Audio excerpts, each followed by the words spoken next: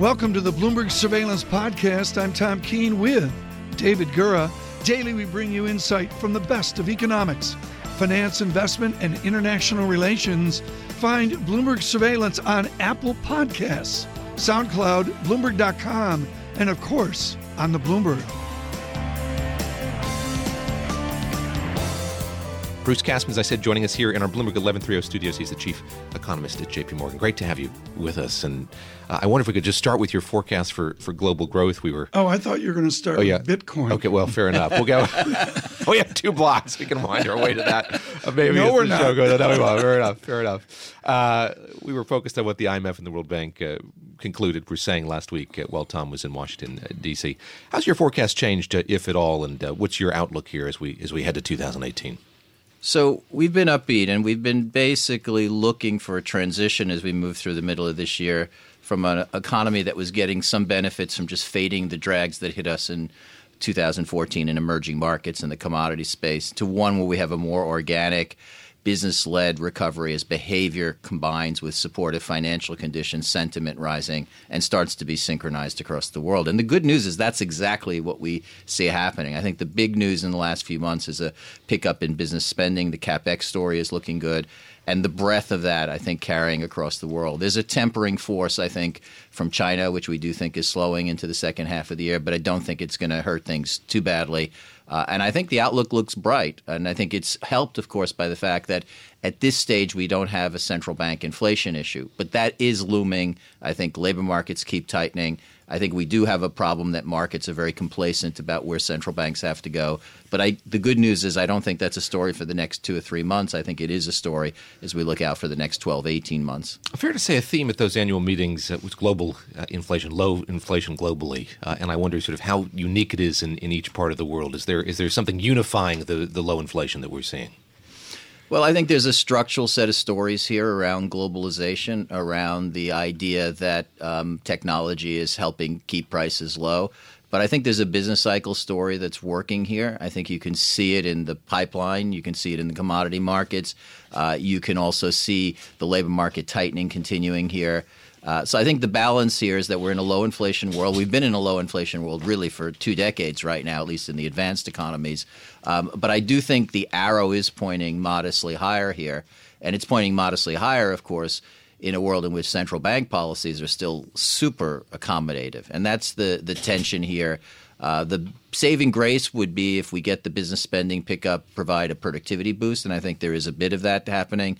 I just wouldn't count on that so much to offset the natural dynamics of what we have, which is a strong demand picture with still pretty weak supply picture around it. What's holding that back domestically as you see it, or as you think about what might be holding it back? Of course, Kevin Hassett from the Council of Economic Advisors suggesting that tax reform would be the thing that would catalyze a big change there, laying out his case that corporate tax reform would change a whole lot, including the situation for a lot of people here in the U.S. How much of a catalyst do you think that would be? What would it take to get that soft data to move the hard data to get that optimism to translate to companies spending more or hiring more?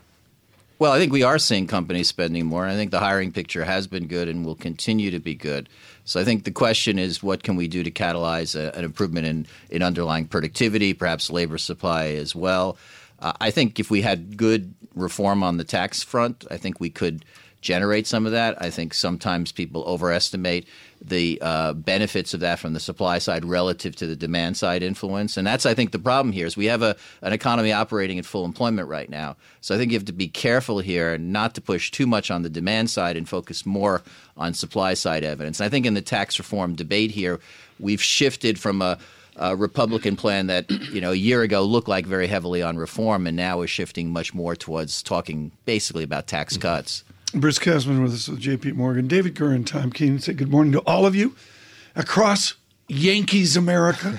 What a great game last night. I actually watched too much of it. I love this 5 o'clock start. It's better than the 808. It's a great and beautiful thing. Like, oh, look, the 7th inning. I can watch it. Don't you agree, Bruce? Oh, yeah. When I was a kid, we used to have day games in the World Series. And these ideas of starting the games at 8 and going on to midnight or 1. It's insane. I remember Vada Pinson of the Cincinnati Reds, who was one of my heroes. I believe against Tony Kubek and the New York Yankees, and you could actually watch it as a kid. How novel an idea, which frankly goes into the work week that we're in right now. We somewhat have two Americas. We have an America working 70 hours a week, and we got an America working 22.4 hours a week. Mm-hmm. That's not healthy, is it? No. What you're saying, I think, is what's not healthy here primarily is we have a labor force where we still have underutilized resources in some places, which don't look easy to access in an economy in which we're operating. Were they always there back to 1776? Has that always been the case, or is it really unique this time around? I'm not familiar with the data for the 18th century, but We're going to get Ron Chernow back. I do think I'm sure if we had my care, he would be able to opine on that. But I do think something that has happened in the last 10 to 15 years, which is pretty important, is how low the participation rate has become. Some of that is the demographics. It's people like us, Tom, who are getting older and leaving the workforce. But the participation rate of prime age males has gone down in a way which I think is unfortunately, partly reflecting of forces of disruptions in the economy, people on disability, things like that, which structurally is not a good thing for the economy. David, here's an email from Al from New Jersey. Leaving the workforce. Good idea. I mentioned China a few moments ago. We had the kickoff of this party congress a few hours ago. What are you listening for as all of this as this plays out in Beijing? We had the opening speech from the Chinese premier. What are you going to be listening for when it comes to policy? What are you going to look for signs of how changes to policy, continuation of policy is going to be telegraphed? Well, I think we have to look at the party congress as being more long-term oriented in terms of what kind of policy initiatives we're going to hear. So it is important to get a sense as we read through the speeches where the priorities are shifting. But I think it's a mistake to think we're going to find out anything about what's going to happen in the next 6 to 12 months. That's going to play out in a slower process. Our basic call here is that we're not looking to see the party congress change the direction China is on, at least in the shorter term. And we do think that direction is towards some modest slowing, not one that is very disruptive for the global economy, but one, as I said earlier, tempers a little bit this very buoyant picture we see across Europe and the Americas right now. Come back here just a moment, but let's set the table for the next block. I imagine trade is still a huge issue in that part of the world. We see a number of countries that are trying to continue with TPP, sans the U.S. How large does that loom in conversations about the Chinese economy? Well, I think for China, trade is a pretty darn important part of their growth strategy. And I think they see an opportunity here with the U.S. pulling out of TPP to become more integrated with the region, become more integrated with the world. I think TPP is a bit of a lost opportunity for us. I think it's much smaller in scope than the risks we have if we start to tear up NAFTA or we begin to engage in more protectionist measures. As I was saying earlier to Tom, I think it's very important to realize there are problems in trade, and we should be working to try to fix them, but we should be trying to work to fix them by opening up China, not by closing down the United States to trade. We were with Bruce Kasman of JPMorgan talking of any number of topics. Sometimes in our break, folks, we get these great ideas. We're going to talk about Yankees, Astros, but we'll try to get back here to adult material. Trade, are imports different now than imports of 10 or 20 or 30 years ago? In the granular data, which you guys are acclaimed on, is the makeup of imports different? Well, I think what you're seeing is generally greater integration in goods with the continued penetration into U.S. consumer spending on the import side. That's a trend that's been in place, and I don't think it's really shifted. I think we are seeing a slow but steady grind towards having some greater integration in services trade. That, to me, is actually, if we wanted to think sort of forward, if looking 5-10 years and want to talk about where there's an opportunity for, boosting the supply side, boosting growth, it's opening up trade and services, which, by the way, TPP would have started that process with regard to the U.S. and the Asian economies. That's still probably an underutilized part of what the global integration story is about. It's moved forward. I think we have more integration in terms of people doing things in the services area, but it's still, I think, got a long way potentially to go. Are we going to do TPP without calling it TPP because that has to do with President Obama? I mean, basically, are we going to have the same ballet stick a different label on it?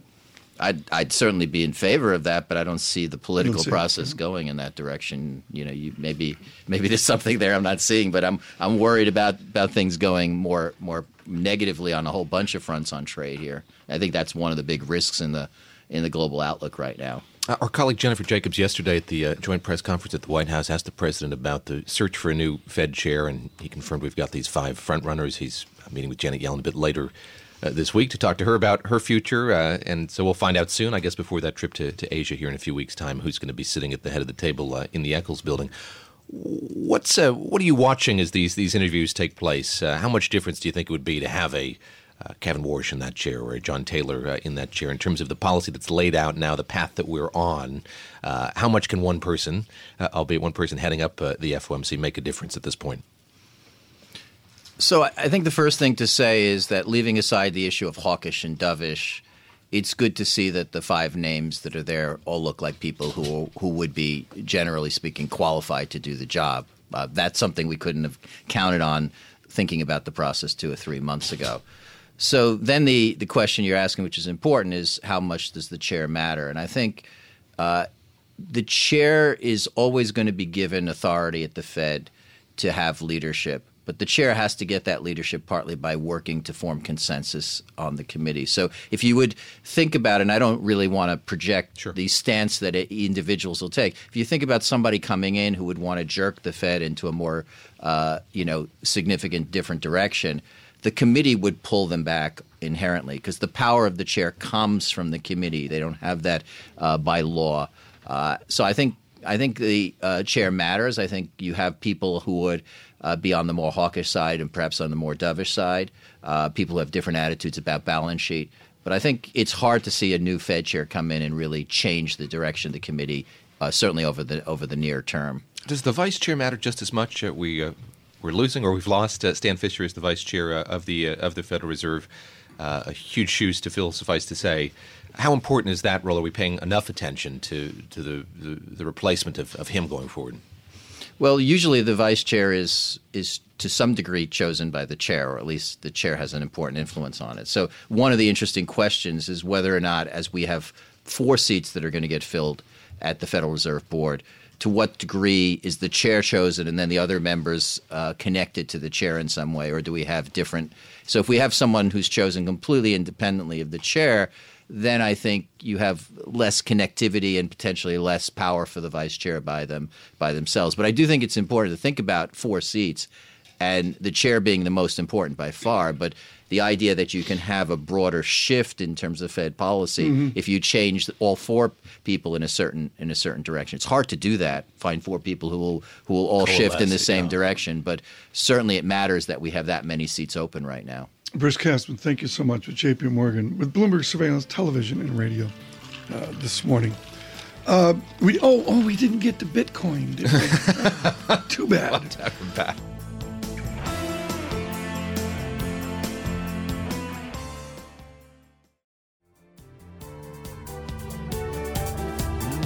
David Gura, why don't you bring in our distinguished guest? Some cheers erupted in some corners of the Capitol yesterday when Republican Senator Lamar Alexander announced he'd forged a deal with his Democratic counterpart Patty Murray of Washington State on health care. There were some cheers, as I mentioned. There were some who were not in favor of this bipartisan piece of legislation. Among them, Mark Walker, the congressman from the 6th District in North Carolina. He's the head of the Republican Study Committee. We've talked to him from time to time. Good to have him with us here. Congressman, let me just start with your reaction. You can explain more fully how you feel about this piece of legislation that these 2 senators have crafted. It seems like they've created the fix the president said he was looking for. Why are you not in favor of what they've come up with? Well, I think any time, first of all, going back to what Lamar Alexander said yesterday, that he was encouraged by an increasingly potential group that would support it. That's just Washington's speech. CSRs have been a mess from day one. 2016, the House sued, and it was ruled certainly illegal.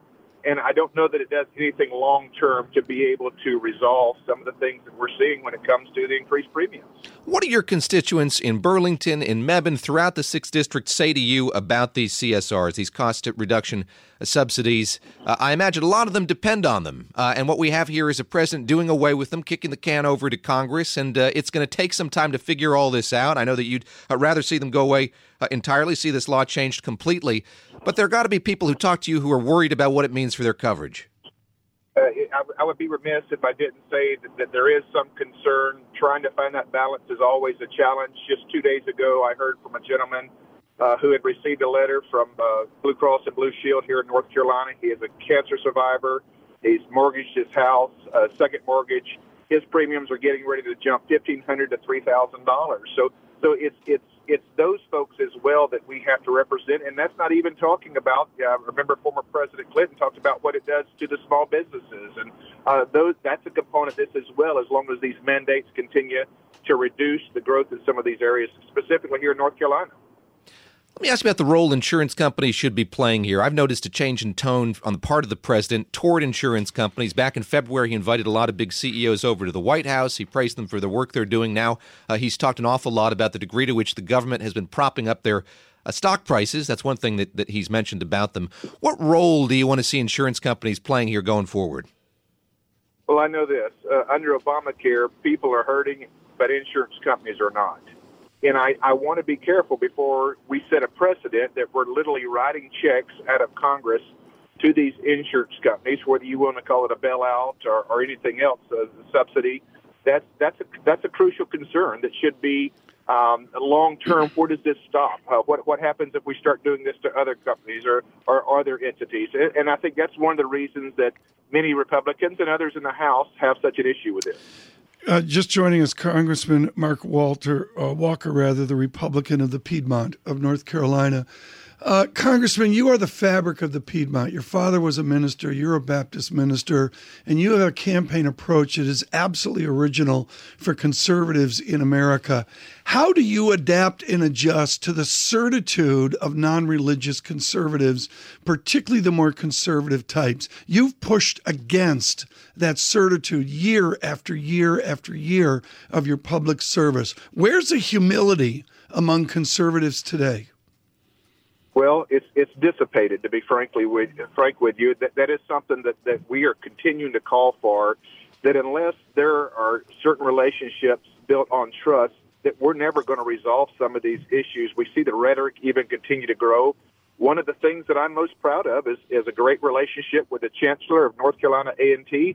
I'm privileged to represent the largest historical black college university in the country. In fact, we launched paid internships for HBCU students. That's important to my family. It's even personal, but my wife being a two-time graduate of one of the HBCUs, this is something that we've got to be able to continue to work on, because the condescension that we see from some circles, whether you're right or left, does not allow us to really bring solutions, but it only creates more division. Let me ask you lastly here in the time we have with you, I know you're busy, about the opioid crisis tour you embarked on a couple days ago, a 2-day tour throughout your district. I know you went to Elon University for a roundtable. You went to an alcohol and drug abuse treatment center. What did folks there say to you about what role they think the federal government should play? Of course, we've watched here as Congressman Tom Marino, your colleague in the Capitol, has stepped away from consideration to be the drug czar, as it's called. What did they say about the role the federal government should play in curbing this crisis? Well, obviously, anytime you're dealing with some of the local, even state agencies, funding is always a concern. Our job is to make sure that every dollar from taxpayers that we receive, that we're being good stewards. But it's different than talking with people who are working in this area as a people literally walking through the journey of addiction. I wish more of us or more people would get out there and see some of the heartache of the last 6 years. We've gone from 17,000 deaths to over 60,000 deaths last year. This is an epidemic proportion. We've got to be working on prevention. We've got to be working with people who are walking through, but we've also got to make sure long term, what is it that we do to be able to offer these people an opportunity to get back on track, to fulfill as a person of faith the very path that I feel like God's created for them. Mark Walker, great to speak with you. That's Congressman Mark Walker, the 6th District in North Carolina.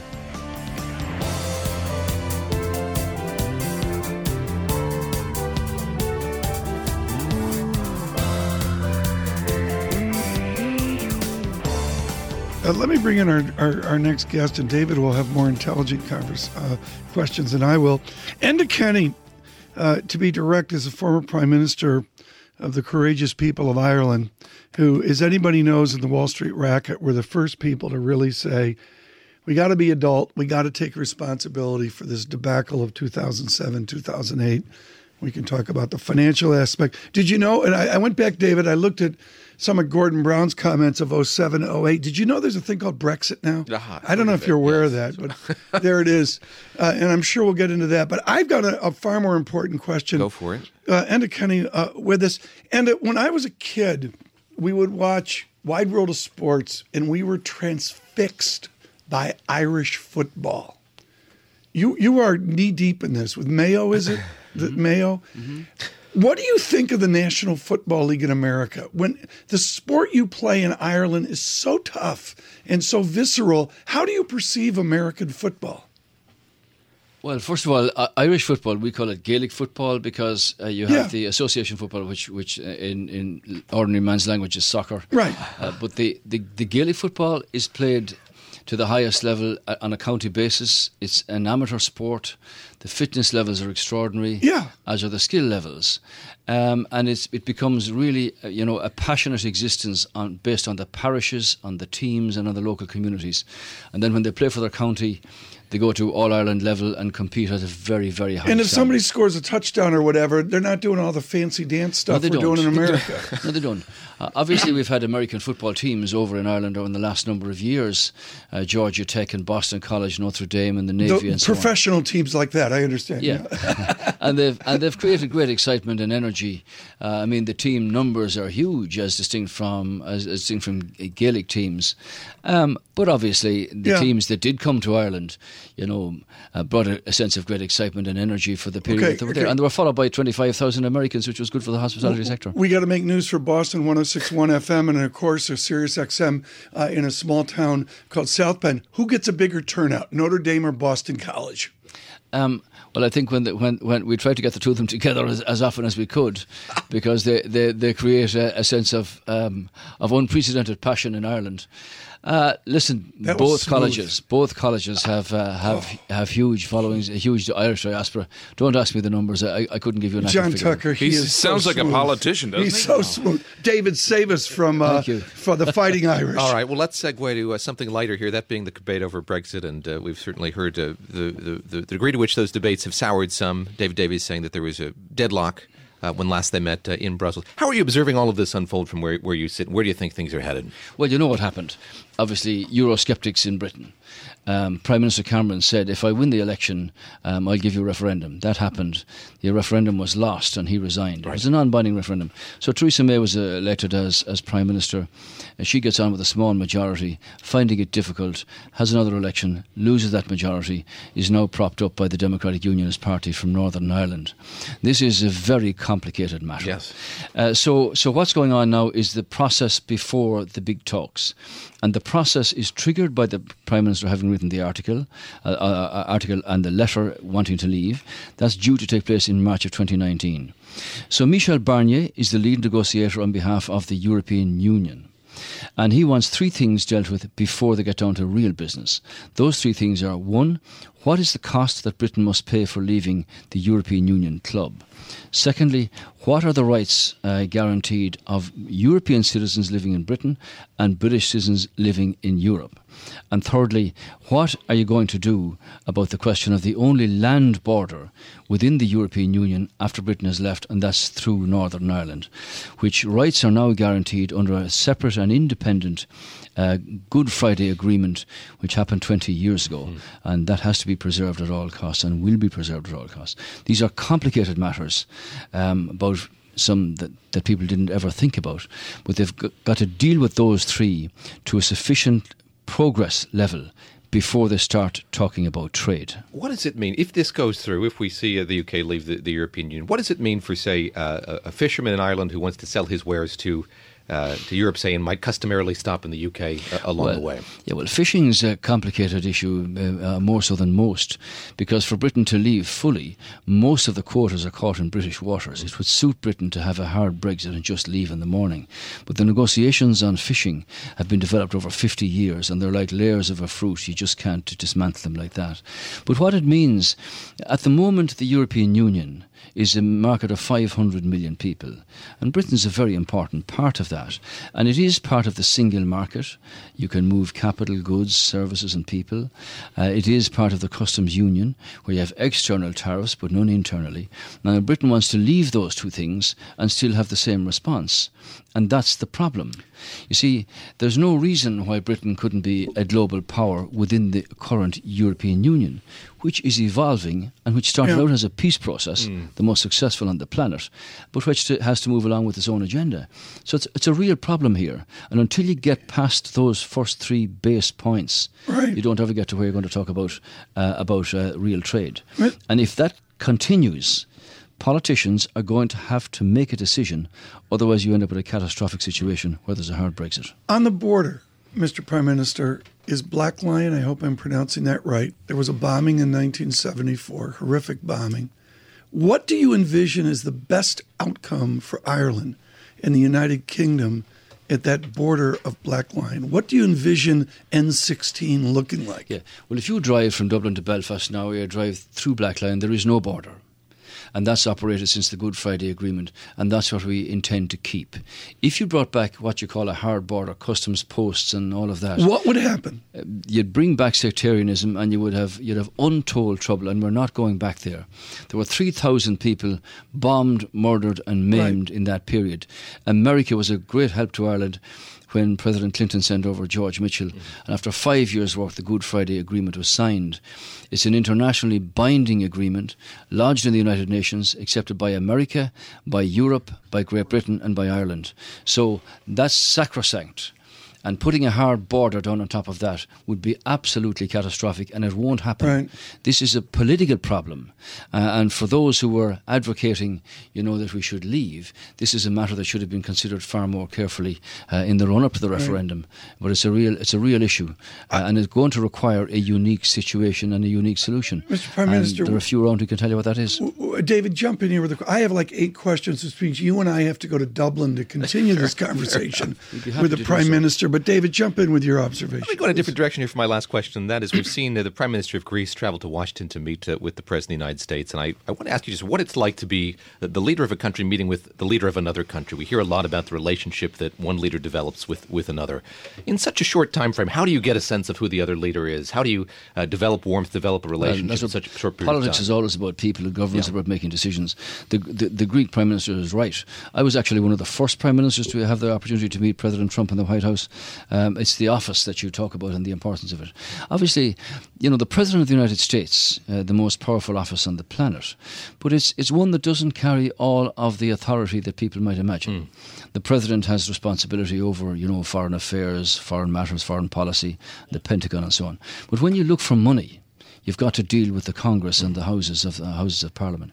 So your American Constitution, the American courts, the American political system, all have distinct functions and the impact in one way or the other on the presidency.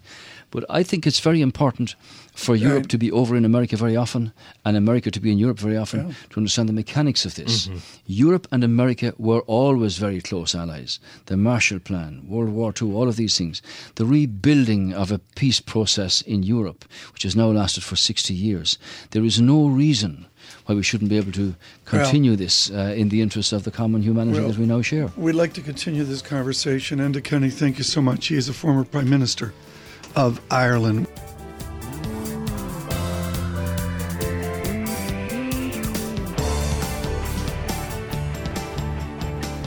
Thanks for listening to the Bloomberg Surveillance Podcast. Subscribe and listen to interviews on Apple Podcasts, SoundCloud, or whichever podcast platform you prefer. I'm on Twitter at Tom Keene. David Gura is at David Gura. Before the podcast, you can always catch us worldwide on Bloomberg Radio.